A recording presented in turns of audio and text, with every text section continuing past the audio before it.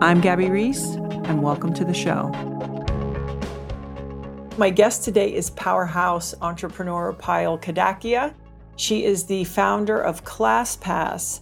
This was an incredible conversation because here is a woman who grew up a child of immigrants in Jersey, did all the right things, kicked butt in school, went to MIT, got a job at Bain & Company, but all along had other passions, one of them being dance. And so she's this incredible blend of highly articulate, systematic, grinding, methodical entrepreneur, business person with someone who's interested in their why and their passion and rhythm and just the beauty and sharing her culture.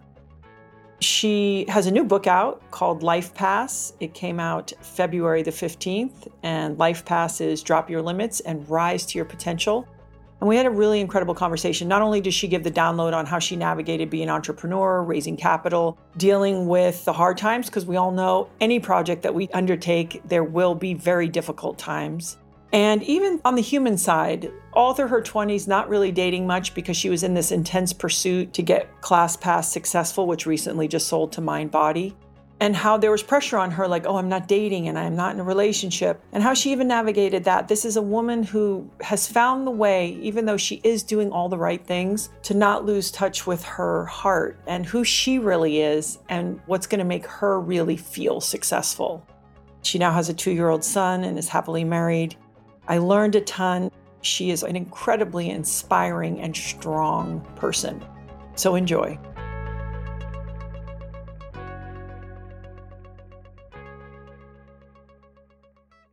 Well, thank you, first of all, for coming to my house. Thanks for having me. You've been living in this state for what, over 3 years? About 2017. Okay. I officially moved here, but obviously travel so much. So I think it took COVID to really call LA home. Yeah, you're entrenched. You have a deep root now. Yeah. So I read your book. Congratulations. Thank you. And I'm always fascinated when people want to take on writing a book, especially like, oh, I'm going to have a kid simultaneously, try to pivot my business. And you know what? Let's write a book. All the lessons are fresh.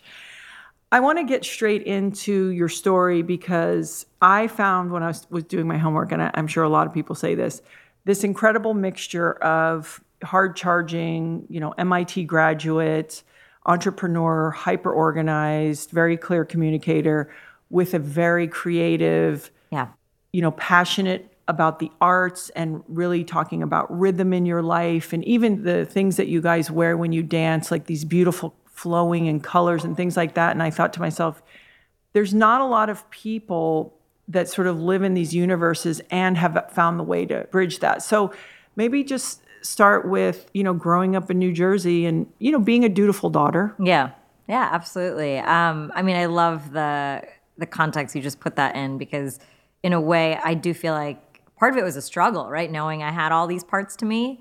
But then the brilliance of it, and I think this is what I really want other people to find, is when I put it all together.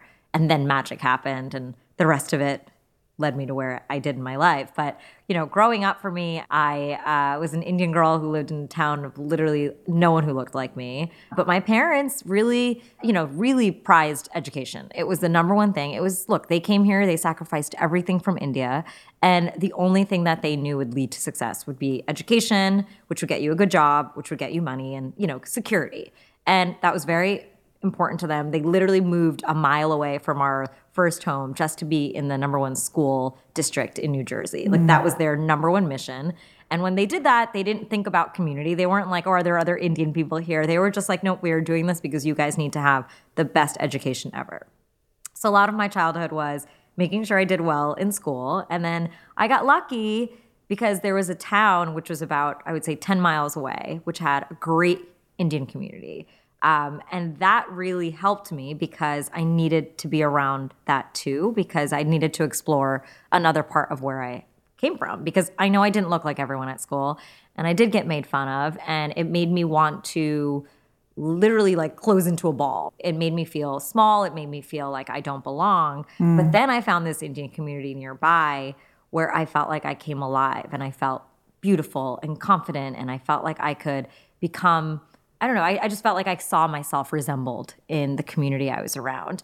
And so I had this dual identity that I lived with for a really long time. I think up until college, I really didn't reconcile being Indian and American in the same breath. Like it was, So they you were two lived lives, the two lives. friend groups, two like weekends were with my Indian community, school was with my American community. I was a cheerleader. I cheerleaded for 10 years for like American football. I was like very into that world. You would have been a good girl to throw up in the air. Oh yeah, definitely. Like if they saw me coming, they'd be like, yeah, please no. Be at the bottom of the You'd pyramid. be the holder. I'd be at the bottom of the You'd be period. the holder. So just For sure. out of curiosity, because I think, it's so funny. It's such an isolating feeling when people feel different. Yeah. I'm very tall. I grew up in the Caribbean, but everybody has their version of it. 100%. And actually, I always find that sometimes if you saw those people in high school where they seemed like everything went their way, it actually, you pay a different price later. Yes. Of where you go, well, wait, what do you mean? How do I stand out? How am I different? Right.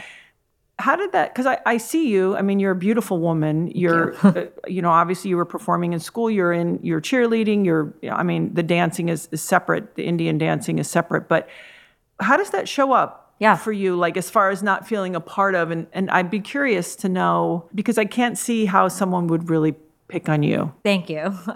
Well, I'm a 4'11" petite person, right? So I think I've had always been small my whole life, but I think when you come with cultural baggage in a way, in the sense that people don't understand you, right? And I'm going to be honest and say this wasn't even just the people in the school, it was also their parents, right? It was like this whole entire thing of like my neighbors didn't understand my parents, and then they didn't understand the food we ate, and our food may have smelled a certain way. Like it just ends up becoming something that people don't understand and don't know, and therefore it becomes something different and potentially scary. And it comes down to education. So like I think a big part of what I have learned in my life is how do I become more educated about it? And that actually does lead a lot to Indian dance, because that's where I think I learned so much more about where I came from. And then I think part of my life with the dance stuff I've done came around about how do I show this culture to other people in a beautiful way that's accessible, and to people who I know, aren't going to potentially understand it like from a super Indian way, but I had to make it accessible, right? And I think that's really what we all need to do, is keep making culture and different parts of who people are accessible, so people understand, whether you're a woman in tech, right? Or an Indian girl, any of that. It needs to feel like it is normalized. It is something that you don't put expectations on, but is really about the world, because at the end of the day, I'm human.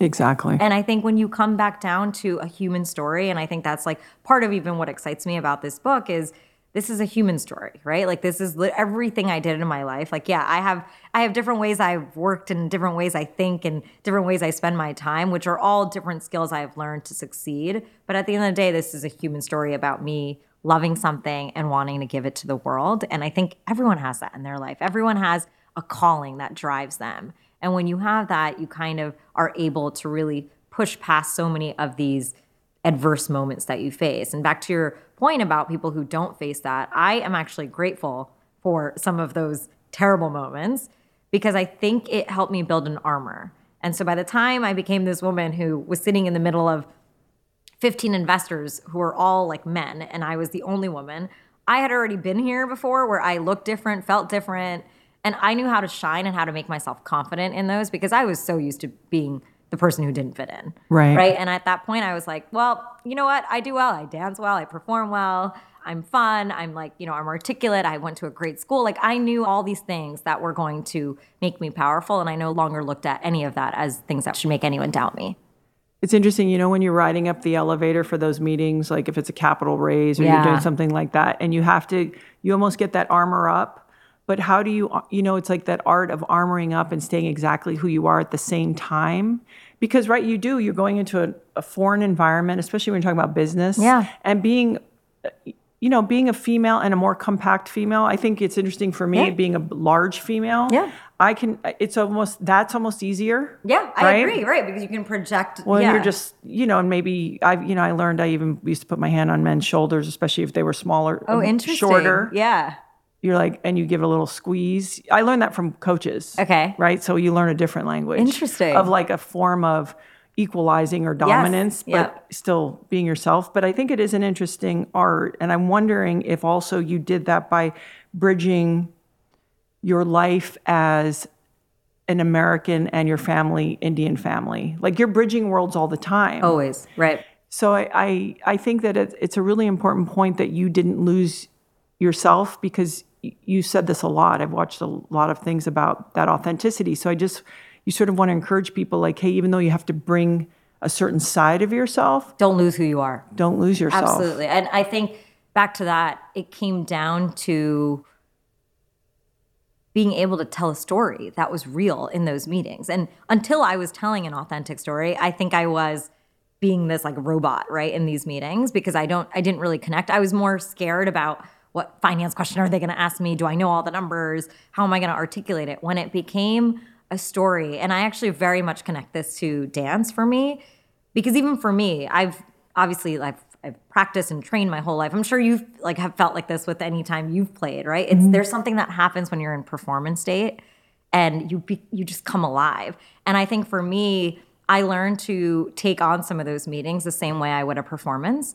And I'm like, what do I do to get ready for a show? I rehearse, I practice, I connect to like the depth of the music to know what story I am trying to make the audience feel. So now this is about making the audience feel something instead of me feeling nervous. This is not about me.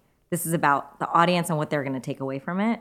And that helped me really transform, I think, my ability to be in any room. Like I still consider myself an introvert, and I still sort of like hate public speaking. Like it's like, and even after all of these years of being there, leading, because I for me, it comes down to when I care, I never feel nervous because I feel like there's a true story. But if you ask me to like, some people can just go up there and like talk about anything. Like my husband can, like even at our wedding, he just like wrote a speech and like was up there.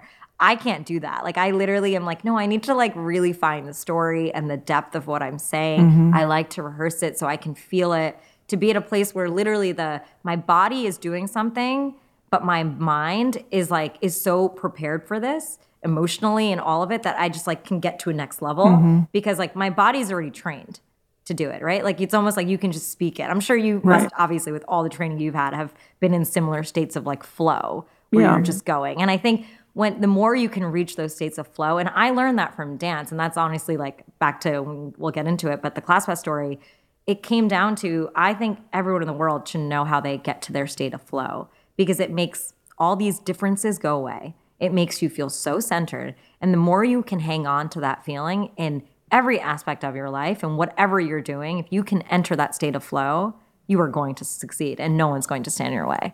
I think you said something you said a lot of important things, but I think it's also important to understand your way. Yeah. Like some people don't want to rehearse. Yeah. Some people go, hey, it's just better for me. And I think that's also really an important point of, how does it work for you that you can put yourself in this environment to be authentic or to flow? It reminds me, when you talk about flow state, there was a documentary called, I believe it was called The Music of Strangers by Yo-Yo Ma. I haven't read it or seen it, but... Okay, you have to... Okay. And I encourage anyone to watch this, because what it is you have all these world-class musicians coming together. So they're all working at the same time from flow. But one is an Iranian, one is a Chinese musician. All of these different people coming together and using the music and everything to go into flow to bring this togetherness. Yeah. Where you do transcend. Wow. It's actually really a beautiful, I think the timing of it's quite good, because it's just sort of talks about that coming together. So you do the right thing, you kick ass in school, you go to MIT. Big girl school. I mean, it's like certain schools, people go, I went to Harvard, I went to MIT, people go, oh. Yeah. Because they know what that means. It's like you just know what work that takes, and then you get a grown-up job. You go to Bain Consulting. Yes. Yep. I mean, even that, you go, oh. I'm still checking the boxes. Like I literally am living this like life my parents have told me to, and I'm going there and checking the boxes.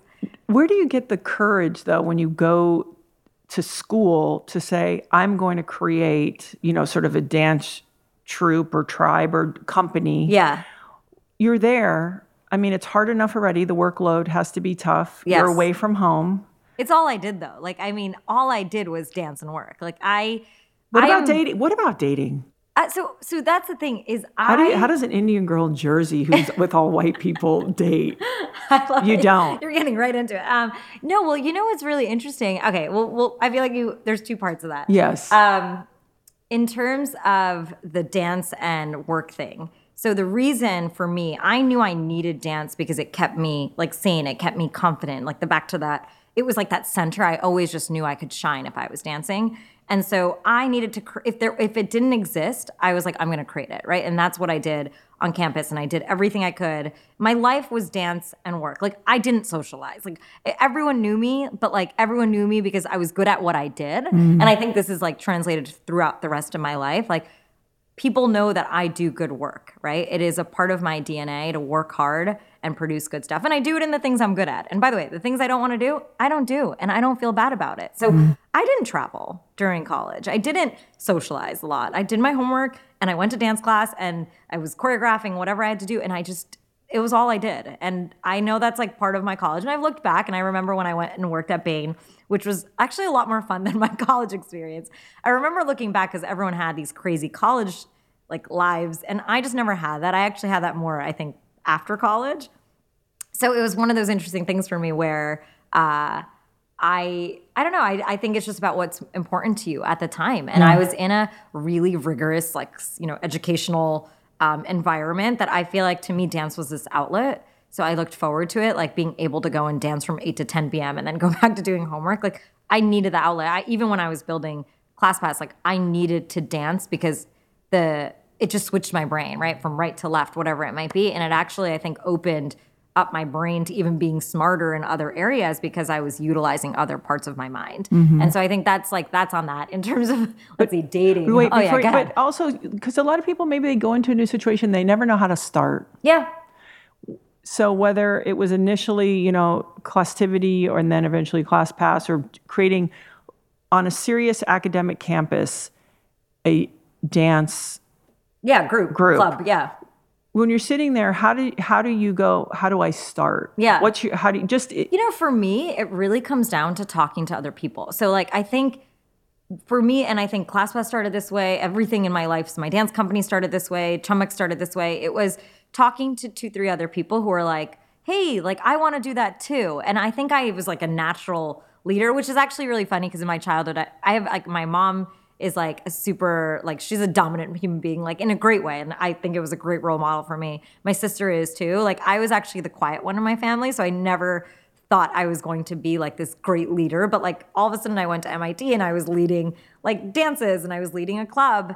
But I think it came down to, oh, they want this too. Let's all go and figure out how we're going to do this. And so it really, for me, a lot of it comes down to having a team that's passionate about the same mission. I think what I was always really good at was like articulating what that mission vision could be and kind of building the passion towards it and then recruiting people to be like, I'm going to come with you and do it. Yeah. And I think that's sort of what happened with that. And it's still hard for me to say this because I've been trained to be such an analytical person, but like I was talented in dancing and it still takes me like so hard. It's so hard for me to say that because I've been trained to be such like I'm smart. I'm hardworking. Exactly. Yeah. And to not really always loud my, like any of my creative pursuits, but I was a good dancer since I was younger. Gift, yeah, right? Exactly. So in a way, you're not saying it's about me, you're given a gift. Right. And I think that sometimes learning humbly how to be grateful for the gift and say, I seem to have a talent for this. Exactly. I think is okay. So the first day, like, I'm just curious because I've done a couple things where you start, when you go into a room for the first day and you don't sort of know who's going to be there and or what's going to happen. Is it, okay, we're going to figure this out and organize it? Because a lot of this moment of walking in and being like, this is what we're doing. Yeah. Are you a person who writes down like the plan, like you have your music ready? I do. Like I do a lot of pre-planning. If I'm going to choreograph or if I'm even having a meeting, like I like to be organized about what's going to happen. That doesn't mean you can like, have a meeting to just get things done without the creativity and without like the actual magic of what needs to happen in the room. Actually, even as like a dancer, I learned that. I used to like over choreograph and then I would just like be teaching. And eventually I realized so much of the magic happens like while I'm just in the studio with the girls. Like that's when it would happen. And even building a company, like, I thought my first product was going to work and I was like, this is what we're going to do. This is what we're going to do. And after a year we launched it and it completely failed. And I think I've in a way done both. And I've learned to not be so, I guess in Myers-Briggs, like it's a J, right? It's the J mentality to be like this. And I've learned to still be organized, trust other people with certain things too, but also realize my job is also to kind of guide a little bit. So I've learned to do that dance, but I'm very much like, if someone else is going to do it, I'll do it. Like I'm very much like everything needs to get done on the list. So who's doing what, and I like to know that part, but I still want to dream and strategize. And that comes from a little bit of the time that's not planned. And that dance group still exists. Yeah. So the one on campus at MIT still exists. Amazing. Which is amazing. I mean, I think I was looking it up the other day, and like, I think I wrote a mission statement for the company, and I guess when did I go to? In 2002, and it's still up there. And I'm like, wow, like that's amazing. I was actually, someone else like reached out to me the other day, and she was like, I danced in it, and I was like, what? And she's obviously like, 10 years younger than me, but I was like, wow, it's really amazing. That, like you said, if you just start something and it resonates with other people, that's really what it comes down to. And I think I always think about my work that way, is to build stuff that is timeless, which means that it should outlast me, right? And I think that's the beauty when you've created stuff that's really there for the people of the world to have. So I do want to get into like what the expectation was when you were younger and then going into MIT. Were your parents sort of like preferring that you date within your culture, or how did that work? Yeah, I mean, I think that was what they would feel the most comfortable with, right? And I mean, look, like in India, most people are used to like arranged marriages. Yeah. Let's be honest. My parents actually had a love marriage. People are like, aren't all marriages love? I'm like, no, they had a love marriage. They ran away together, and like they fell in love in 7th grade. So they already were sort of like different in the way that they thought about it. But obviously, like they had taken a big risk, and and they're also influenced by the society they're around, right? And so in their minds, it was, okay, like, you guys should marry this person. My sister got married when she was younger, right after college. So she got married like 10 years. She's only 2.5 years older than me, but got married 10 years before I did. Wow. So like there was this period of time. And, when we were younger, it was really mostly about education and do not date. Mm-hmm. But there comes this point when like you enter, I guess like right after college, where all of a sudden the emphasis for a lot of Indian girls becomes, okay, like, don't worry about your education so much, like, go and find a man, and it's a very interesting rhetoric, and it just shifts. Like, we talk about this all the time. I'm like, wait a second, like, you told me to be successful, and now, like, success to you is me getting married and having kids? Wait, what? Like, it is a complete shift, right, in anyone. And, being an ambitious woman, all of that. I mean, you don't even know this when you're in your early 20s. So when you start getting these voices in your head, you really have to find a mechanism to protect yourself and fight through it. Because I could have been like, all right, great. Like my purpose in life is to get married and have a kid, which obviously I have that now and I love it. But like, I still wanted to create impact and create and do so much with the lessons I had learned and the experience I had had from, MIT. And at that point, I guess I was entering Bain, but it was actually one of the hardest parts of my 20s. I say this in the book, and I really do think this is true. When I look back, I think my biggest regret is I worried too much about boys. Like, I didn't enjoy some of these unbelievable moments with like my dance company, like selling out a show, or ClassPass, like, working and like going viral, because inside I was like, wait, am I incomplete because I'm not married and I'm single? Oh, come on. You had that voice inside? Absolutely. And it's a hard voice, and by the way, it is because we were trained in this way to think that's what meant, or that's what accomplishment and success meant, And I do think it's still out there. I think a lot of girls feel this, not even Indian girls. I think there is a big part of society that tells this story to us that, you need to have like a loving family and have kids and all that. And by the way, like I said, it's great, but like, I do think it's important to say that there's two sides of it. Mm-hmm. And there are, and like time, obviously we all have a timing issue. Like, I get it with kids and all that. There's biology to consider. Of course, and I understand that, but I think we need to realize that there are different ways, and, people are much older having kids now. Like, there are many options. And at the end of the day, don't feel inadequate. Don't feel insignificant. Like, that's the hardest part. And I still look back on it and I'm like, wow, like I really did. Like, I really would be like crying because I was like, for something when like the greatest thing in the world happened at my company, and I'm like, wow, how could I have such a yin and a yang happening in my mind coming from something that like literally wasn't that important actually at the time, And I think at some point I built a really good system. I mean, it was, and I go into this in the book with my mom.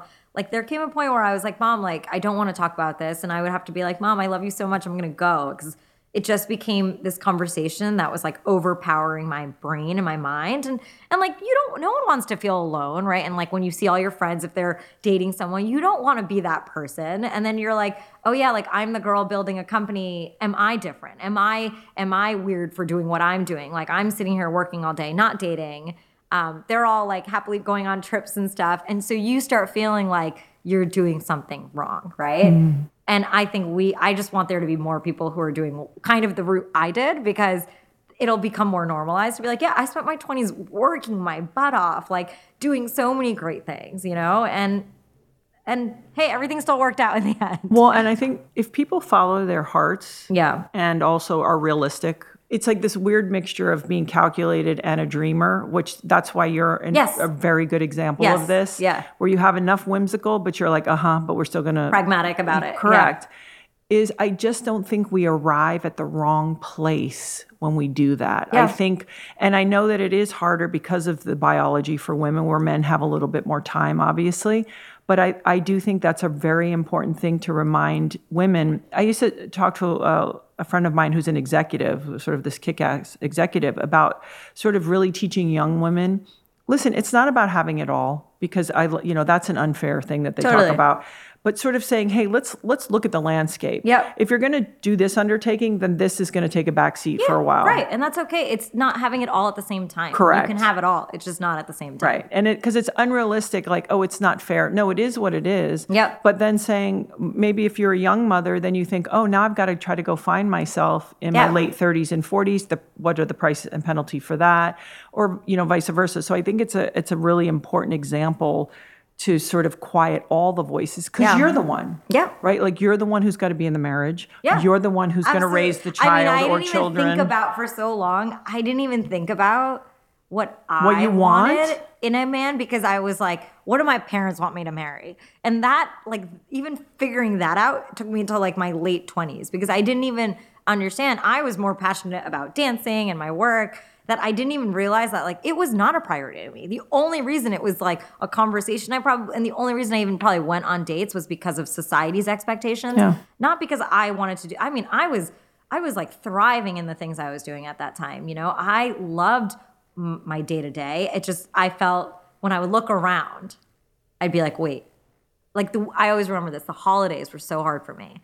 Because and those stupid ads and stuff. Well, it's just like it became the stupid ads. It just became the only time where I couldn't turn to work, because like everyone stops working. Yeah, where like my work fueled me so much that I never ever like thought about like the fact that I didn't have someone. But all of a sudden during the holidays, and it's actually funny because that's when I built the whole LifePass method and goal setting time, because I felt it. Because everyone, in the holidays, like, oh, I'm going away and I'm going to my family. And I was sudden, I got to a point where I'm like, wait, I'm all by myself. And I have my company and it's about to succeed, but I'm all by myself. And that's when, like, it did take me a second to be like, wait, maybe I went a little too far. It'd been like 5 years since I had been like just working on my company. And I'm like, maybe I need to reevaluate how at this point in my life I could prioritize some other things. And that's what I started doing. And that's actually why I built the method I did, because I totally agree with you. I was like, it didn't make sense up until that point for me to want to even care about this stuff. But now I want to start. But let me at least do it the right way. And in a way that I think that is going to work for me. And not a way that comes from someone else's expectations,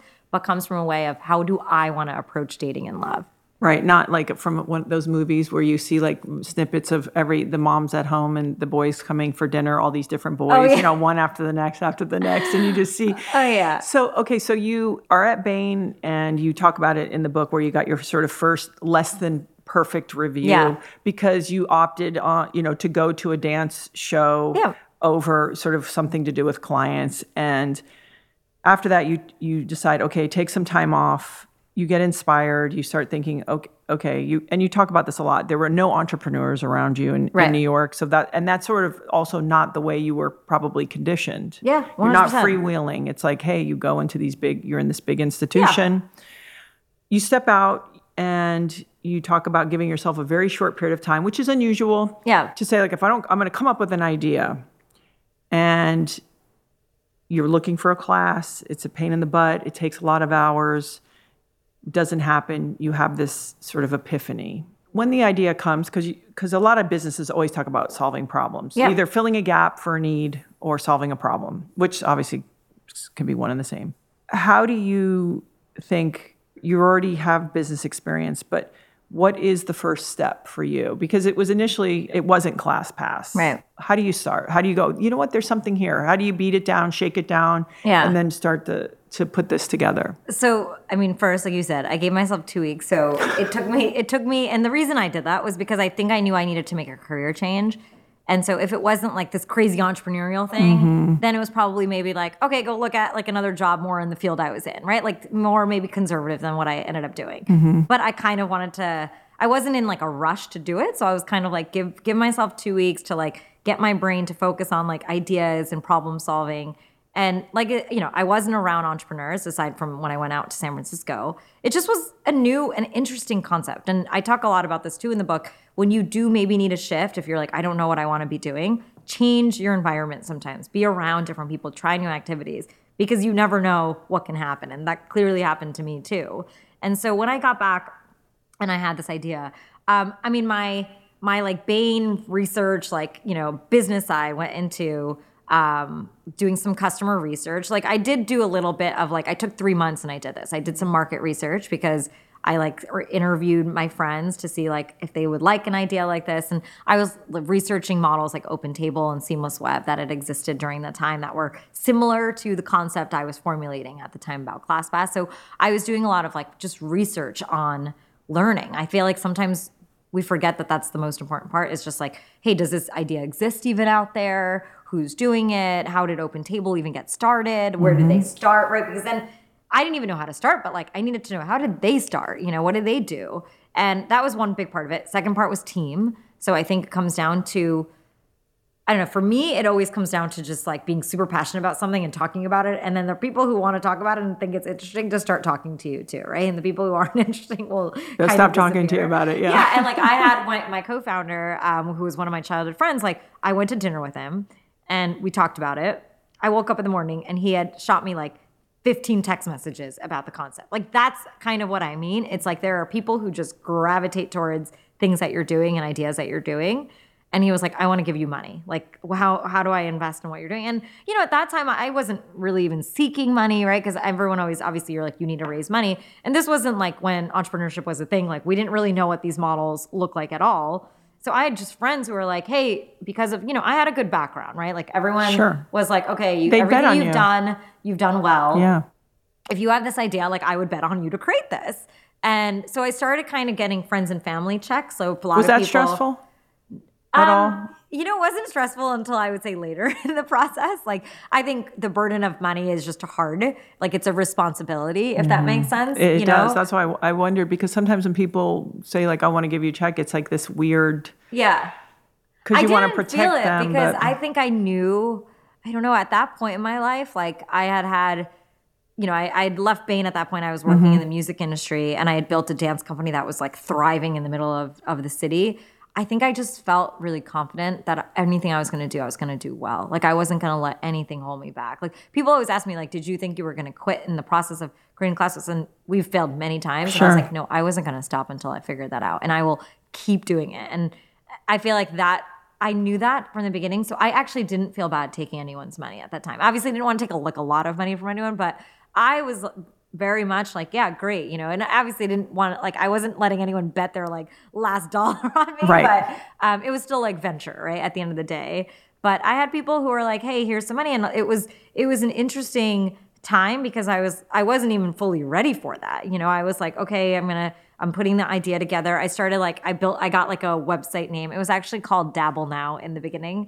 I went and bought like a domain name on GoDaddy. I had this like web developer who had built my dance company website. And I was like, hey, like, can we just do some mock-ups of like what the site could look like? And so I was just playing. Like I was literally just spending like a little bit of money, a little bit of my time. Were you still living in New York? I was still living in New York. I still had a job. I had a full-time job, Yeah. And so, yeah, I had like expenses, all of that. And so after about 3-4 months of doing that, that was when I got to this moment where I remember just like showing up to work because I still had this like corporate job I was showing up to. And I was like, I cannot be here anymore. And I was so sad. And I talked to my mom about it and she was like, quit, which was a really important moment for me, given we know like the expectations of my parents. And I did want to make them proud because of the sacrifice that they had made in their life. I felt like I could fly when she gave me that permission. A blessing. And that's when I decided to quit. And I think the day I quit my job was like really the start of all of this because I could go all in on what I was going to be doing and like really focus and move forward on like building the website, you know, getting more money if I needed to, coming up with the full strategy. But while I was still working, I was kind of still up and down, right? That being said, because people always ask me, they're like, should I quit my job? Every company is different, right? Every business is different. I knew with what I was building and like my comps of like OpenTable, Seamless Web, ZocDoc, like this was like a billion, multi-billion dollar concept that required me to be all in from day one, right? I wasn't building something like smaller than that, right? And but there are other businesses that don't necessarily need that, right? Right, and you weren't opening a restaurant. Yeah, exactly. You were doing something. So I always say like there comes a point because people have side hustles all the time, and I think it's a matter of like you said priorities, and I talk a lot about this in the book too. Sometimes you have to do it as a side hustle until the point where you are financially able to take that leap. And that day before I quit my job, my dad and I sat down. We created a full budget on my life. Like I went through all the money I had saved at that point. I had 6 years of savings. And in those 6 years, like I lived in a small apartment. I didn't travel. I didn't go shopping. Like I was not the person going out to dinner because once again, I was always very hyper prioritized on the things I wanted to do, which I was basically dancing and working. Like I did that in college. And I think that's a big part of the reason I am who I am today. And I didn't feel guilty about like missing a bunch of other stuff. Okay, but I want to just say one thing that I think is inspiring. If I'm remembering correctly in your book, you talked about you rented out a space for $30,000, I think it was, yes. right? Oh, yeah, the Ailey so show. here you're not shopping and going to Bergdorf's. But that's what I'll spend money on. But you're busting out $30,000. Yes, and you got your money back and maybe made, who knows, a little extra on top. But I'm just saying within that there were moves and a recommitment and a little bit of risk into your real into passion. What I love. And I think that's what it really comes down to is like, what is money worth to you? What are you willing to risk it on, right? And I think in a weird way, I knew I loved dance and art and all that stuff so much that I was like, at some point in my life, I'm going to do something and I would rather spend that dollar whenever that opportunity came, right? And so going back to it, it's okay if you have a side hustle, but like know what the plan is, right? Like know what you're saving towards or you're coming up with a plan. So that moment when you're like, I really know what I want to do. I think money is one of the most constraining things, you know? And I think a lot of times, a lot of people don't go for their dreams because of it. And look, you can't just jump off of a cliff and be like, I'm not going to make any money. Everyone has responsibilities, all of that. I think it comes down to creating a plan that gives you the freedom to live in pursuit of what you love to do. And I didn't know I was actually doing that earlier on. I was just naturally doing it because I had this huge thing I loved in my life that I just was able to make those trade-offs earlier. And then when that moment came, like my dad and I sat down, I had 3 years to live off of to go and build really my company. good. Yeah, and 3 years. I know. I remember thinking back to it and he was like, for 3 years, like go for this company, you know? And I think we forget like mentally for me, being in a place where I could focus 100% on my company and think about if I was like, okay, like I have to go and like do a job from, you know, even if it was like for 3-4 hours a day to make money. I mean, we all know like what a job does to you mentally. Like it comes with emotional stress, like there's politics, like all of that. Like, you know, a sense of, am I doing a good job? Like I didn't have to have any of that eating at my brain. I got to focus 100% on building and solving this problem I wanted to solve. You know, seeing you, obviously you probably put a pretty intense framework around the process, seeking mentors, doing research. I would imagine your days were filled with this, even though I know you're dancing at night and on the weekends. This is a full-time and beyond job. Yes. I'm imagining you worked harder at this than anything ever. Yes. I mean, building a company, it's something which in my mind, I think about how big it is now and it's like, it's unbelievably humbling because like, I remember just being like, I want to just get somebody to class. It was like just such a simple thing of, and, you know, even in the beginning, I thought I would just do it in New York City. Like, I didn't even think about this idea as like this global concept right in the beginning, right? I just was like, I wanted to find a dance class. Okay, there's other people in the city and there's so many classes. Like, how do we build this like easy thing? Because even at the time, I think Seamless Web was only in New York City at the time too. And so it was just such in a weird way, an innocent idea. Like, I really think of it that way. And I think about it now, obviously, and, I've taken classes with people in Hong Kong where I didn't even speak the same language at them, but I know they are getting the same exact thing I am out of that class. Like, that's when I was like, this was actually a human behavior problem, right? Like a challenge to get people to try new things, to feel comfortable working out, to make working out fun, because to a lot of people, it's an obligation. And all of that, like, I didn't even know I was solving all of that as I was doing it, but I was always trying to help people find what dance was in my life, in their life. Right. Whatever that means, right? I knew everyone didn't want to dance. Right. Spinning could be their dance Exactly. or whatever. It was just movement. It was this emotional, spiritual unlock for them, right? The state of flow. And we forget, like, as we become adults, right? I think I always look back and I remember when I thought of this idea, I'm like, I know I have to do this because I was that girl at, 26-year-old inviting my whole company to see a dance show. And everyone's like, what? That's what you're doing on the weekend? And I'm like, yeah, come and watch me dance. I'm like performing on Saturday night.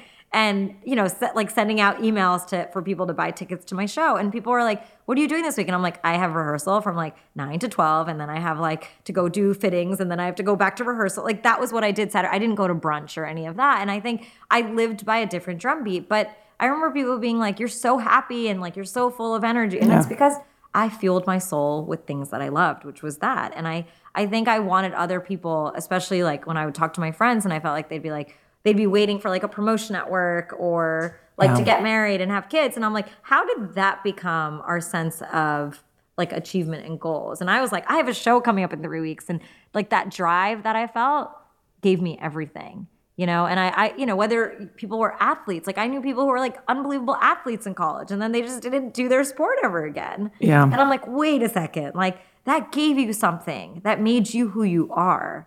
And it will continue to help you thrive. Why did we just erase these places in our lives? And it was all of that fueled this idea that I really wanted to build for the world. And all of that basically was packaged into what we ended up building with ClassPass. And initially, there's some incredible story that you said. To date, I can't imagine how many, is it 60 million? I don't know how many, sort of classes, reservations We've booked you guys over 100 million reservations. Okay, so yeah. a ton. But initially, you said that within the first 3 years you had booked I don't want to say. In the first product, yes, did 100. Yes. Okay, and which is so sad. The next one did 20,000, and then the next product, because we had few products that were going. But in the first 2-3 years, it was 100 reservations. Okay, total. so let's just look at that for a second. What are you thinking? Because sometimes you're in a vacuum. Yeah. When you're doing a new business. Yeah. And you understand the numbers and you understand and getting from here to there, that bridge, how do you get to that end user and connect them and all of these things. At night when you're probably up noodling it, thinking about it, being concerned about it, what are you saying to yourself? Yeah. You mean in the moments of the hard times? When you're getting your ass kicked being an entrepreneur. Well, so here's the problem. I didn't know I was getting my ass kicked until I got my ass kicked. Like it was one of those things where for the first year, I thought I was doing everything right. I talk a lot about this in the book, but I call them false signals of success, which are things like I had raised money, right? Oh, people gave me checks. Oh, I was getting press because I was like a woman in tech. Like I got into this huge incubator program. Like everything was signaling that we would succeed, right? We were just then like building a beautiful product and, people were saying that they would use the product. So I was getting email addresses. I mean, everything seemed to be going well. Then we launched. And that was like game over, right? That was the moment. And it took me a year to launch, which like I tell every entrepreneur this now, please launch quicker than that. Like do not take a year to build something, especially if you're building a business like ClassPass, which had to do with like human behavior. All that mattered was getting someone a class. It didn't matter how many classes I had listed on there, how the technology worked underneath Didn't you have like 1 million classes? How many classes? We had 1 million classes listed on that first. Awesome. Okay. And we were like scraping this data. We had people like literally updating it daily to make sure like schedules were up to date. I mean, we were doing so much work that was so unnecessary at the time. And like I said, no one was even booking any classes. So, I mean, I think in that moment when that happened, I was scared, but I was scared more from the sense of oh my God, like I need to make sure I have enough money to figure this out, right? I got to make sure I could still pay people. It took me a few meetings with like a few entrepreneurs that, you know, and like I said, at this time, it's not like there wasn't that many people, right? So like I had a few people guiding me and advising me. And one of them had said to me, they were like, Payal, like this is on you. You still have money in the bank. Go and try something new. And like this idea even, I was like, wait, can I try something new? Like it's scary, right? To throw away something. But I was like, you know what? You're right. Like I had not solved the problem that I had gone out to. Like no one was going to any classes. Like I wanted to give dance to all these people. What am I doing? Having the site wasn't working. And that's when, you know, I think the team and I, we just got together and we started going to classes. So we started going, and this was like the time when all these boutique classes started coming about. So there was like a Pilates class. Where were we, like 2013, This is 2013. Okay. You know, and so this is right when the boutique fitness craze is about to happen. Every single studio is giving away free class, right? Like they just want people in the door. There's literally a new one being open, like, because SoulCycle had just sort of done its phenomenon. So everyone's like, I want to do that too. And like wellness was becoming a huge thing. It was great. And so we started seeing that. And we had built like this website, but we were like, wait, this is not working. And so we decided that we would package together a bunch of these free classes for a month for people. So we called it the Passport. And we were still called, actually, at this time we were called Classtivity. We had changed our name for legal reasons at that time. But we were called the Classtivity Passport. People had a month to go and try different classes. And now we had something. And the magic of this was the variety, which was something, once again, we just kind of stumbled upon. We weren't like, oh, hey, like this is what's going to happen. Like you don't always know these things. And this is why, like, I think when you build products like this, you have to play. And I think this is also what helped me get rid of like this J personality I little bit had. And I was like, wait, I need to learn from what's going on. And what we quickly started realizing is people loved going to like a spin class on Monday, a dance class Wednesday, yoga class Friday. And they loved it so much, they were trying to buy this product we had for a month over and over again. What, you mean like shystering you? Yeah, they were frauding us. Like they were signing up with like different email addresses, and the studio owner would call us, yelling at us, being like, "Hey, you told me like X customer couldn't come back," and we were like, "Wait, they could not technically come back from like the way we had built the product." Sherry was there again. Yeah, exactly. and you know they weren't getting paid because these were free complimentary classes. So we were like, "Wait a second, what is going on?" We started looking at the data, started seeing how like people were like literally like messing up with their Gmail addresses. It was like the same exact user. And we're like, oh my God. And so then instead of, and I remember like the initial reaction was to like send an email being like, you can't do this, like kind of yell at people. We have another offer for you. Right. And that's when I was like, wait a second, like, do they want to be a subscription? And so we started doing more market research, and 90% of people said, 95% of our customers said they wanted to try this product monthly. So they wanted to do this variety thing that we thought was just going to be like a month phenomenon, and then you would pick your favorite studio. They were hooked on the variety thing. They wanted to do that over and over again. And, you know, our initial reaction was, okay, wait a second. Like, how are we going to get the studios on board? How are we going to price this thing? I mean, we didn't know any. I mean, this is like creating something from scratch, right? But back to your like earliest question on this, like what kept me going and like kept me moving was like every single time that I would get an email every single time someone went to class. And it felt so good. If like I jumped for joy that first reservation that got booked like on the site, you know. And I think every reservation after that felt like, because I had fought so hard for it, right? And I think that's part of why this journey felt, you know, like I think ended up having the resilience it did was because it was so hard in the beginning. I feel like if I didn't reach that part where I didn't figure it out in the beginning, I wouldn't have gotten to the point where I had. It's almost like we were talking about with the younger, like when we were younger and faced adversity. Yeah. It makes you appreciate. You're grateful. You know, you're grateful. I think I was so grateful because it was so hard in the beginning, and that's why I fought for every reservation. And you're more intimate with your business because of that. I think people don't understand the magic of like when you really become intimate with your project, and the only way to do that is to not do it right. Yeah. So you have this different relationship with your idea, but when you're in that difficult time and people are like, you know, maybe you should wrap it up, and it's going to cost so much money and all this stuff. Where do you get the fortitude to keep believing in yourself? Is it also having a team that's like, hey, we're going to figure this out? Because I think a lot of people, this is where they start to fold. People go, this is too hard, or it doesn't work, or it wasn't the right idea. Yeah. Well, you know, I mean, this is a pretty simple answer, but I 100% believe in it. It's because I cared about the mission. And honestly, if I cared about it any less, I wouldn't have kept going. I cared to figure out this problem for the world. And I think when a lot of people start companies today without really caring about what problem they're solving in the world, they are going to stop and they are going to give up when that challenge gets tough, because it's going to.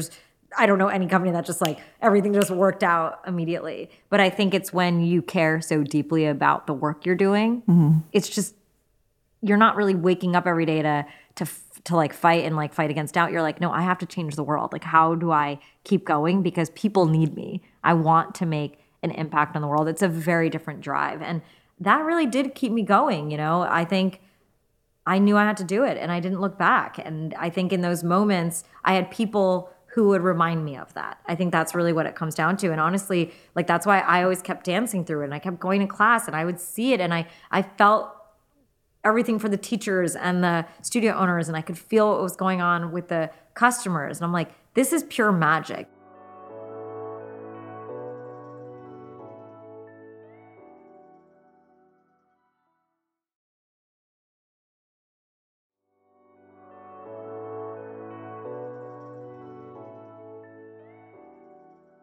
I think the most important time for me was when, after we had launched the subscription, it was like 3 months in. And look, and now, are you ClassPass now, or no, are you we're still Classtivity. It's Okay. 2013. We had launched this subscription idea. It was called the Classtivity ClassPass because we were still Classtivity at the time. But in terms of intimacy, like I actually really love that point that you said. And honestly, you're right. Like when I first launched that first product, I was not intimate with it. It was like this big, let me build open table. It was like this road show. It was kind of fancy. And when we talk about intimacy, like this is when we started building Passport to ClassPass, and this is the time I became an entrepreneur. These 9 months, I remember going into like the database, putting in like inventory, the scheduled data. I was doing it personally, right? Because I had to like let go so much of my team. We needed to make sure we were good on the cash that we still had.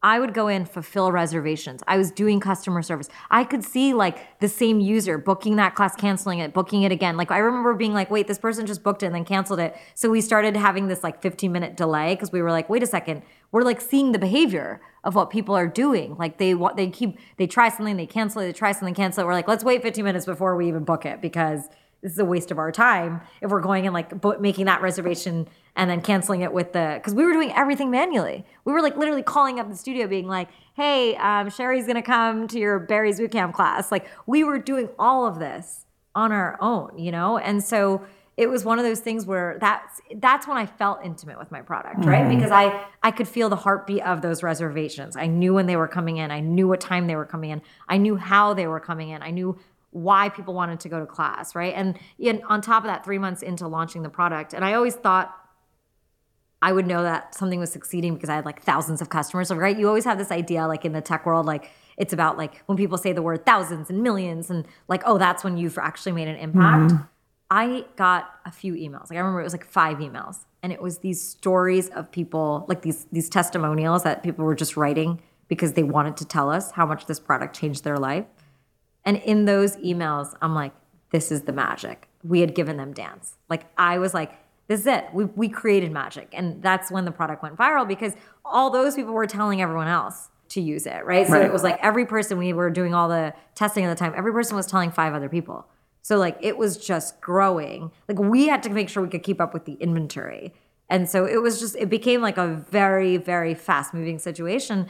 And then we had to shut down our other products because we still had them like in sort of commission. And in March of 2014, we finally changed our name from Classtivity to ClassPass.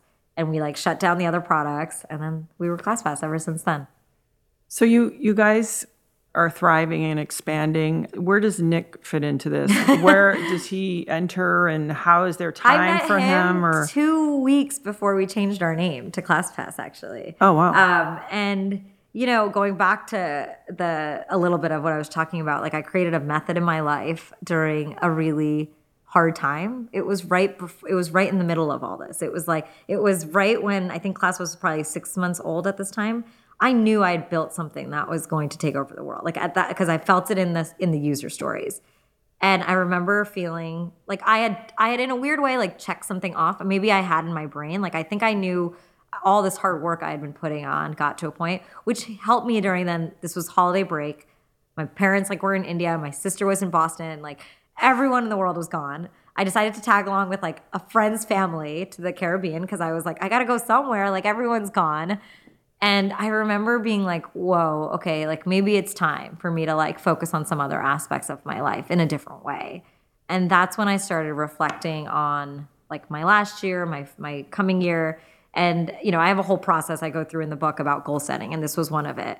And for me, during that time, I had put something about longevity, and I remember putting that word in there, and it tied to relationships for me and about stability.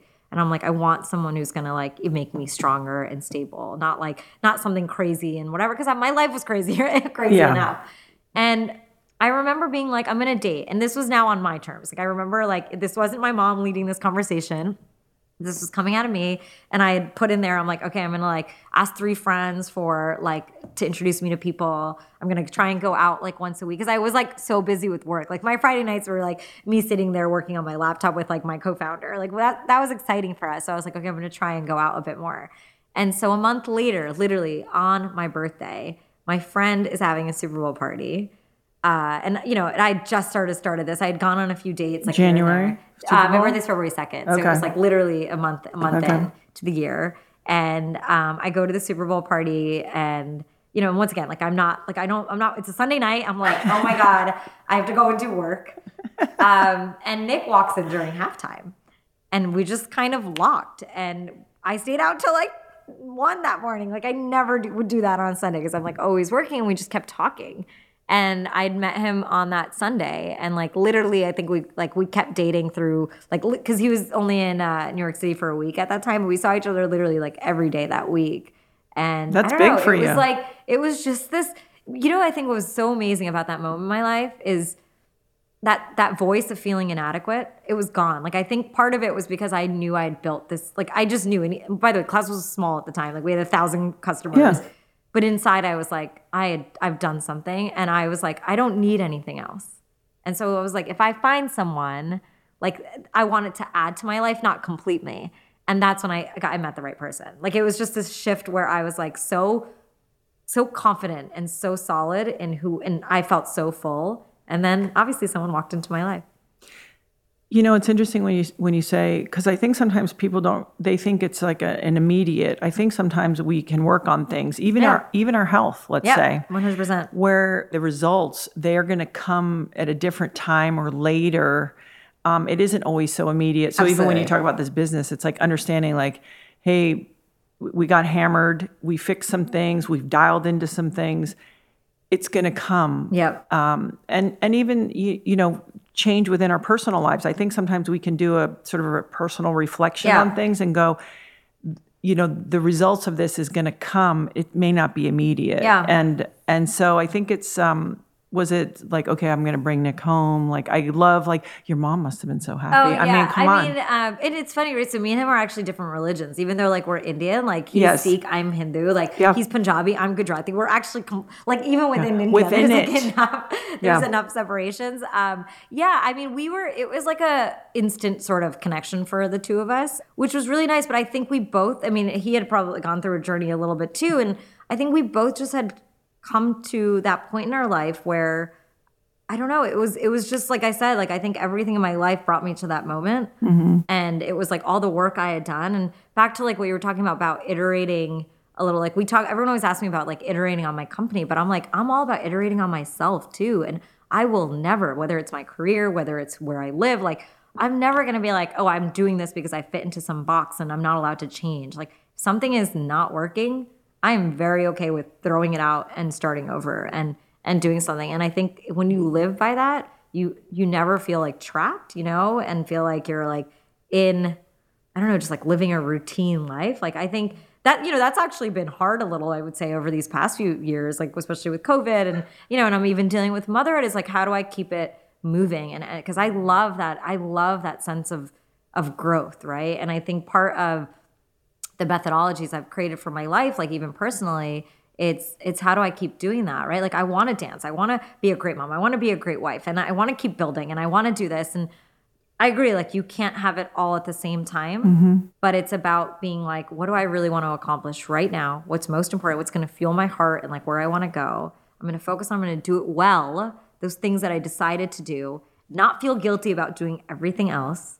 And I'm going to go for it. I'm going to do well. And then you know what? Next time, and I do a quarterly process. Next quarter, I'm going to focus on some of the other things I didn't get to. Yeah. If those are the things that now feel like they're going to serve me. Anyway, so I feel like, that part of that process was how I started thinking about my life during that time, about what I wanted to prioritize. Even like at that time, I had stopped dancing actually a little bit too, because I was so busy in the iterations of the company. And I'm like, no, I got to get dance back. And even right after I met Nick, I put on my second big show with a 30K check again.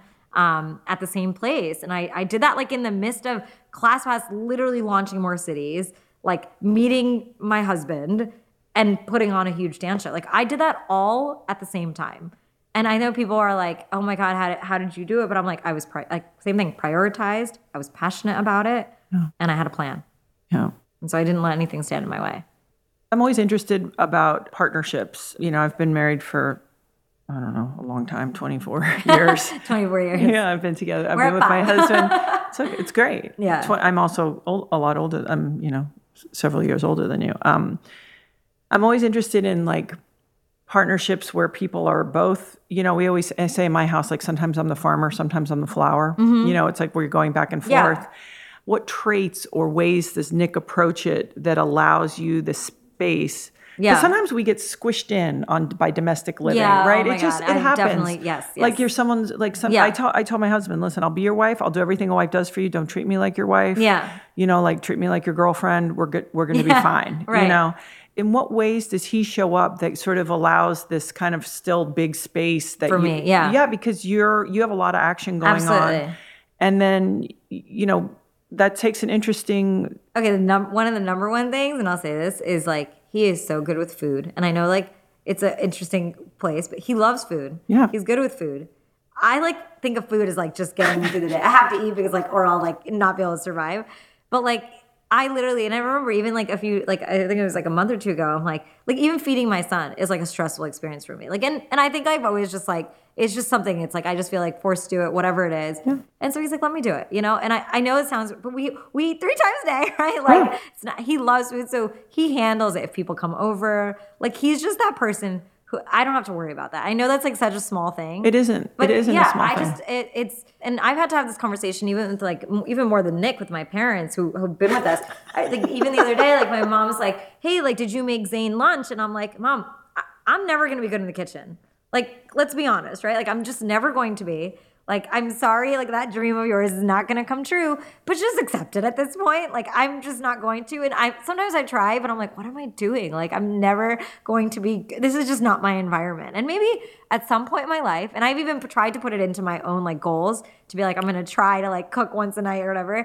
And I just don't get connected to it. And you know what? My husband loves food. So anyway, so that's like one area. And I know but it goes back to a deeper thing where he's really nurturing. He loves to host and he is so good with that. So and we always have people over, right? We were just talking about this earlier. Like, I think it's really nice because I am focused. Like, I'm one of those people, like, if I have like something I'm thinking about, like I literally can like go into my own world. And he's just so good about making sure everyone is taken care of, even like my son, if that makes sense, It does. And I think having that relationship is awesome. And I do think like that's the second thing. He is just such a great father.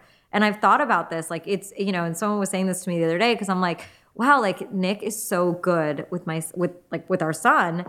And almost like, we do, he even does some of the things that I think a lot of times people would expect me to do. And I'm like, wow, like, and I was thinking about that and I'm like, that's why I probably married him. And my friend said it. She's like, that's probably why you married him because you knew you were going to need the space to do the things you're going to do. And like, I would obviously rather it be one of us than someone else, And so I'm like, this is great. Like there isn't anything I think my Nick would rather be doing than playing with my son. So it's like, it's awesome. It's called a partnership. Yeah. And it's interesting. I'm more analytical. My husband's actually more sensitive than I am. And I remember my 18-year-old was probably 2 or 3, and she was laying on the floor, and she was like, just whining or doing, whatever.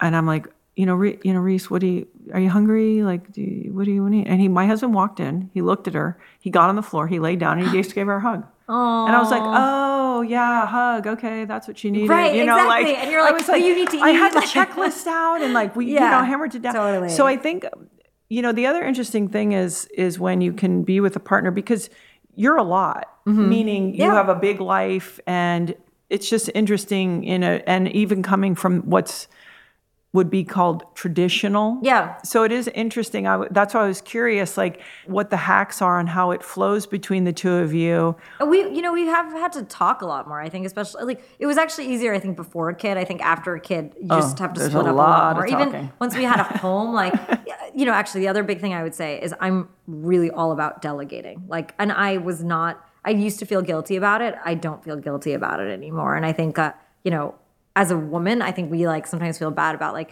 if anyone else is cleaning or anyone else is cooking and whatever. But at some point I've done like, there was a point in my life where I couldn't afford that. Right. And I was like, I will do everything. I will take the longer walk. I will clean every place because I cannot afford it. Right. Yeah. And I think you just need to figure out where you are and put that plan together. Is an hour of me working more than an hour of me doing something else that is like unnecessary for me to do. And I think those are conversations that I think as women we need to have more of, so we don't feel bad about it. Well, because also what you start to realize is all of that actually comes from the outside. Yeah, right. It's not like you're sitting on the couch eating bonbons. You're working your ass off. Right. But you're saying, hey, my hour spent, maybe I can bring someone in to do this part over here. Right. And I'm curious if is he good at sort of saying, hey, I need you to pay attention more to me, or like because you get down a work rabbit hole, and all of a sudden you're like, I've checked I'm going. Does he go, hey, put it down over here? Is he able to do that? Like one of the big things we've been talking about this a lot. It's like an active topic. So like we've all been home, right, working. Oh yeah. So like he's like all about we're basically like coworkers, right? So for like. I'm sometimes during lunch, like I'll be on a call, like while I'm eating and I go into the kitchen and he'll be there or whatever. And like he wants to joke around or something and I'm like working or like on my, like replying to emails or something. And he'll just want to hang out and like, and we've talked about it. And he's like, well, like imagine like you're at work, like wouldn't you want to just hang out with someone? I'm like, oh yeah. Like I have to remember actively to be like, okay, like when I come into the house and if he's there, like I have to like actually pay attention. I'm not necessarily in work mode because I'll just, I don't want him to think I'm ignoring him, but I'm literally like engrossed in some email. And I actually realize this. I cannot multitask. He is really good at multitasking. So he can like write an email and joke around with me. I can't do that. Like I'm gonna be like, wait, I either didn't wrote like the wrong email or I didn't listen to you. Like I cannot do both. So I've learned to just try and like set aside the time, but it's still hard. I think it's been interesting because we're all always together. You right prior to COVID, you guys had your first child, your son. I'm curious for you. I've asked a lot of people, versions of this question, and one was like, someone thought like, oh, I could keep it all organized and have it all scheduled, and it would all just line up. And those big surprises is with when you have a child. Yeah. There's parts of that go out the window. All of a sudden, they're not getting you can't get their shoe on as quick as you wanted to get out the door at the time. Oh my God. They're not, sort of doing, by the way, they never do what you want because that's the lesson for the parent. Totally. You learn in that. It's the full surrender. Where have you kind of had your growth as a mom where you're figuring out like, oh, I have this whole list of things I'm doing for work. I even have some big presentation or meeting because I want to also get into the fact that you guys not only pivoted, but you just recently sold the company to MindBody. Congratulations. Thank you. I love that timing. Come on. But that you go, oh, I have this 1:00 and this is serious. And my son, is not napping.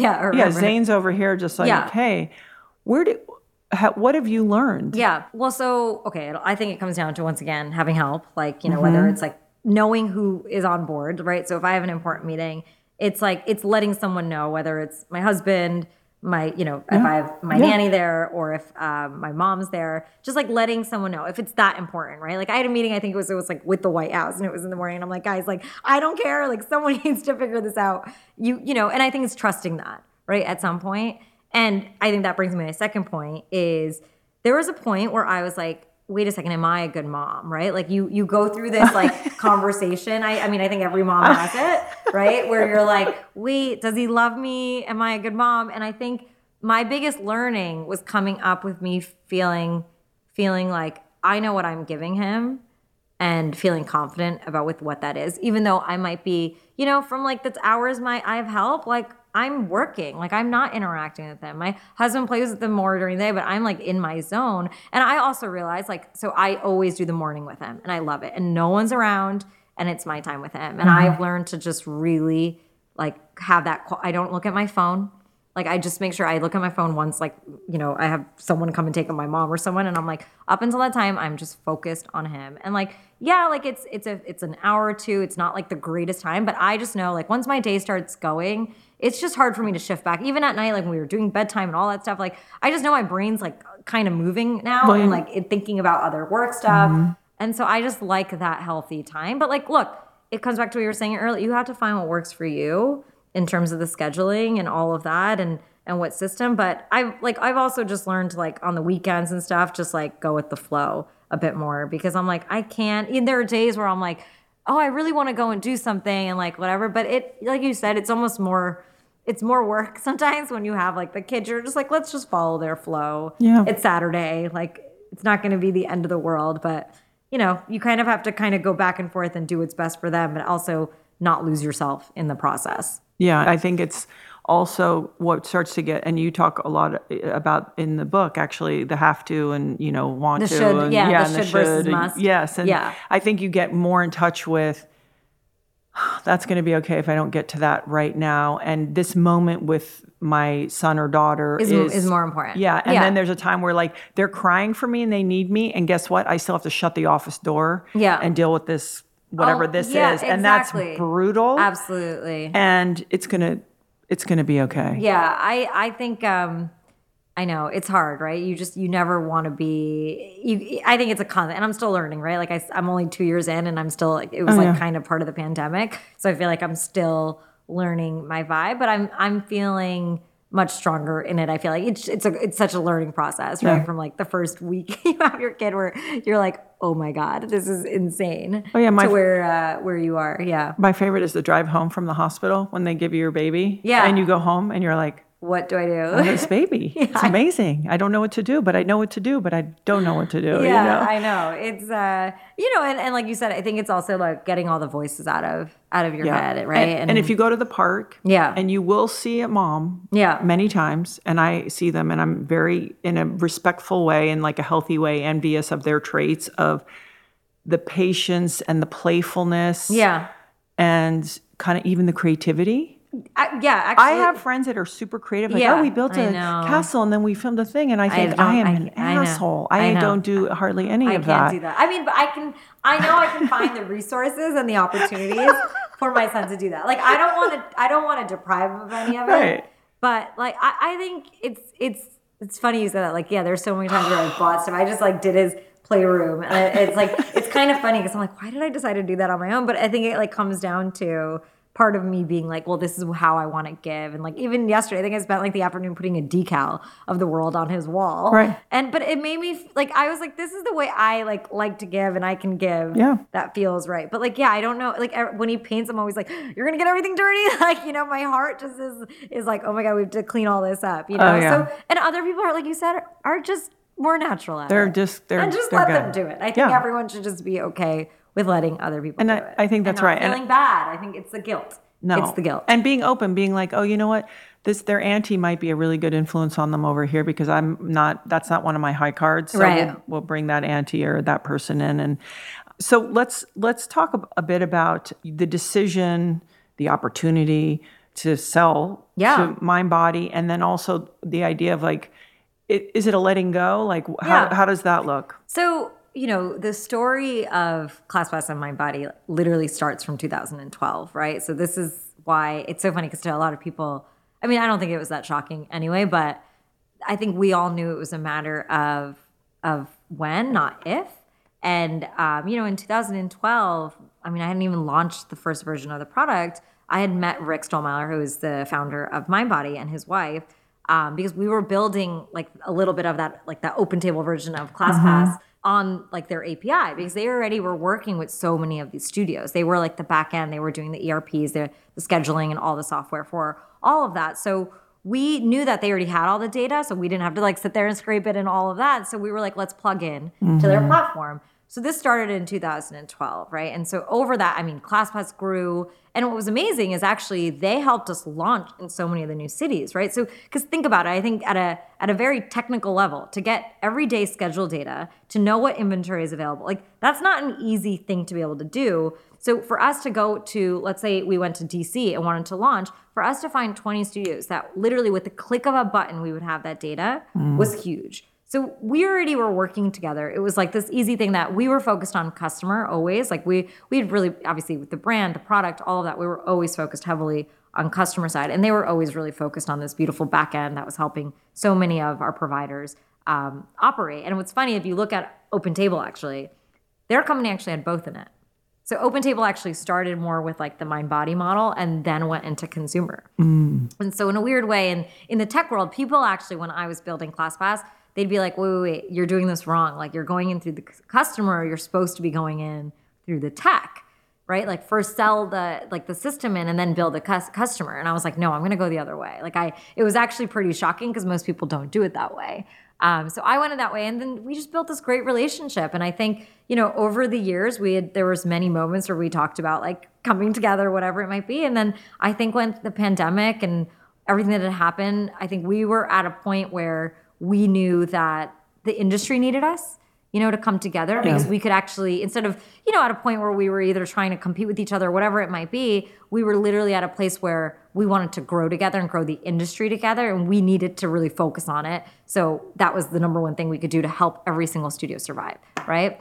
And so it was like this better together really initiative, I think, for both companies that got us there. And like I said, it was a matter of when, not if. So I think that was part of that. I think personally for me, I built this company for a decade. I was telling you these stories. I feel like a little girl when I was starting it. And I don't know, I think, for me, and I had made some decisions already, in 2017, I had somebody else start being CEO. And so I had made decisions where I knew I was like falling into more of a creative space and a vision space with the company. And I think it's also in a sense for me, a time to also move forward and start solving other problems that I've also encountered in the world that are, on my mind. And I think that's when I think personally for me, I knew that, whether it was like, do I have a small role, big, what do I have? I was like, I think it's time for me to actually move forward because it's like having a baby.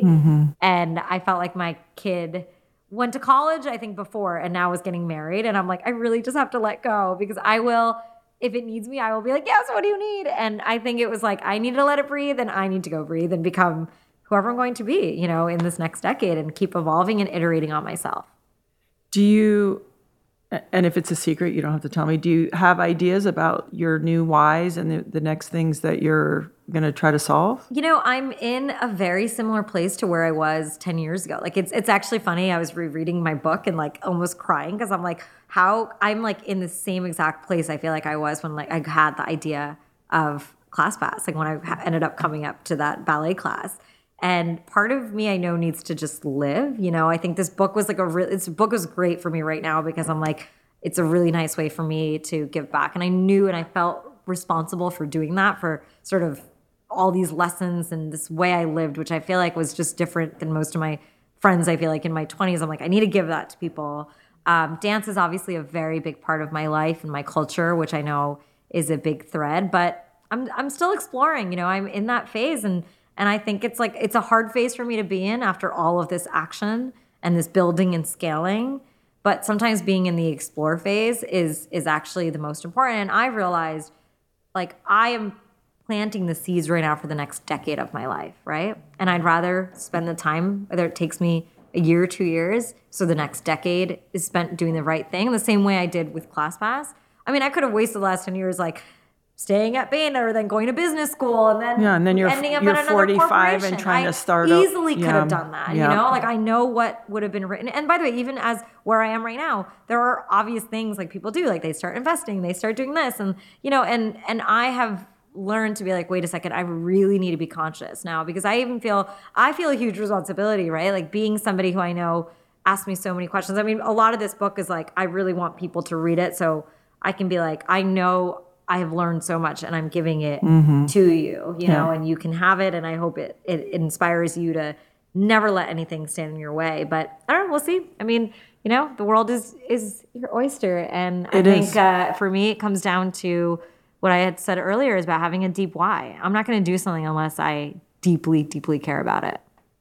And the book, it's an easy, quick book to read. LifePass, you've got chapters in there talking about identity and expectations and fear, and you go through sort of all these buckets that anyone, whether they're looking to maybe consider a change or take on a new project, it's also the observations, right? You're not telling someone how to do it. You're sort of saying, hey, this is what it looked like for me. So just to wrap this up, you are like a systematic, you're a person who puts these in place. So for your own self-care, besides dance and trying to remember to eat, do you have, your own kind of things that work best for you in your self-care? Are you going to bed early?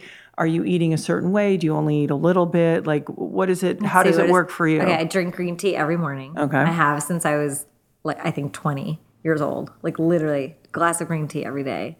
I feel like I just do not start my day without that. I like to sleep 8 hours. I feel if I don't sleep 8 hours, I'm just not operating at 150%. And to me, obviously it's much harder with a kid. Thankfully, he's a good sleeper. But knock on wood. Oh no, that you don't understand. I've said this a lot. I'm never envious of anything. I'm a gazillionaire. I'm a supermodel, and that when I had kids and my baby sleeps through the night, and I'd be like, get away from me. Yeah. So I think sleep is a huge part of it, and then I think it's this this method. And I talk about it so much in the book about I know how to reflect and be self-aware. I think we forget how much self-awareness is taken for granted. And I can't figure out what I want to do unless I look inward. It's not outward. And I think I just have always had a really good process. And I think a lot of that does come from dance and this connection, something I just felt when I was really young of center, go in, and then go out after that and create a plan. And I think that system for me has just kept me really centered, grounded, and happy throughout my life. With I'm so happy about what I've achieved, but I want to keep doing more. I don't feel like I haven't done enough, but at the same time, I'm also it's about being fulfilled. What does fulfillment mean to you? And on a daily basis, that can change and evolve. And I think every person has to keep finding that. And I think even for me right now, I'm on my own journey with it. Yeah. If people were like, you know what, I would like to learn. I mean, you have the SAW dance company, SA dance company, yeah. And what's your favorite food that your mom makes you? Your favorite Indian dish? Ooh, even Indian if it's dish. it's like a staple. Yeah. What is your go-to that you love? We call it binda, but it's okra. Mm-hmm. Yeah. It's so good. Do you know how to make it? No. She's taught me once. I think I made it, but I've not made it ever again. It's on my list of things for her to teach me while she's here right now. You say in your book, your mom's the rebel. You think she maybe is the one who got your dad to move to this country. Yeah. I think it's really, really great. So if somebody goes, okay, if you say, I'm going to go get some Indian food, where are you going to direct them? What should they get? Boy, These are questions for my husband. No, just pick one that is someone can get a sense of maybe the spices or herbs that are used. I think it's important. There's a really cute place called Badmash, which is in LA. Yeah. And in New York, there's a new restaurant called Sona. Okay. Which is really nice. It's definitely more upscale, but it's a great restaurant. Great. And I'm you're making me uncomfortable talking about it. No, don't be uncomfortable. I just want people to, nobody knows better than an insider. This is a go-to. You have to try it. I really like Mexican food. So that a girl. So, that's just, I don't know. Actually, if you ask me my mom's favorite food is when she makes me enchiladas. That's why I was but you said Indian. So. I like it. No. Okay, so let's go to enchiladas. Jersey and enchiladas. I like that. Well, okay, so besides your book, besides LifePass, maybe just direct people all the places they can find you, because I really think you have a lot to share, and you're in these new adventures. You know, being a mom. Yeah. And I'm very interested to see what your new undertaking. You'll be like, this is cute. I used to say that I wanted to write a book called Death by Domestication. Okay. So I think you'll be because it's just the repetitiveness of it, right? Yeah, absolutely. Okay, so where can they find you? Yeah, so SAW Dance Company is dance company. LifePass book is for book. I actually, I've got like my goal setting workshop up there as well, which you'll find in the book. And then on Instagram, I am at Payal. And on Twitter, I am Payal Kadakia. Kadakia. Payal, thanks for your time and congratulations on everything. And you're a real inspiration about just finding the way to do it your own way. I think more people, and I never separate men and women, but I also think for a woman, we just have one other layer to navigate that men do not, just because of the biology. So I really appreciate that so much, and for your time. Thank you for having me. Thank you.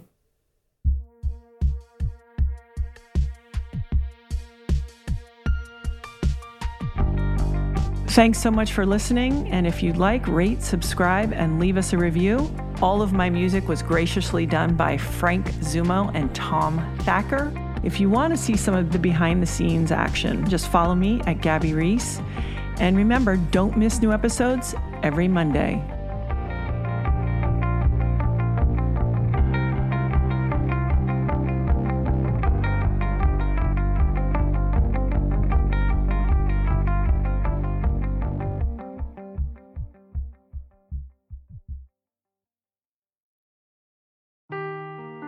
Seeking the truth never gets old. Introducing June's Journey, the free-to-play mobile game that will immerse you in a thrilling murder mystery. Join June Parker as she uncovers hidden objects and clues to solve her sister's death in a beautifully illustrated world set in the Roaring '20s. With new chapters added every week, the excitement never ends. Download June's Journey now on your Android or iOS device, or play on PC through Facebook Games.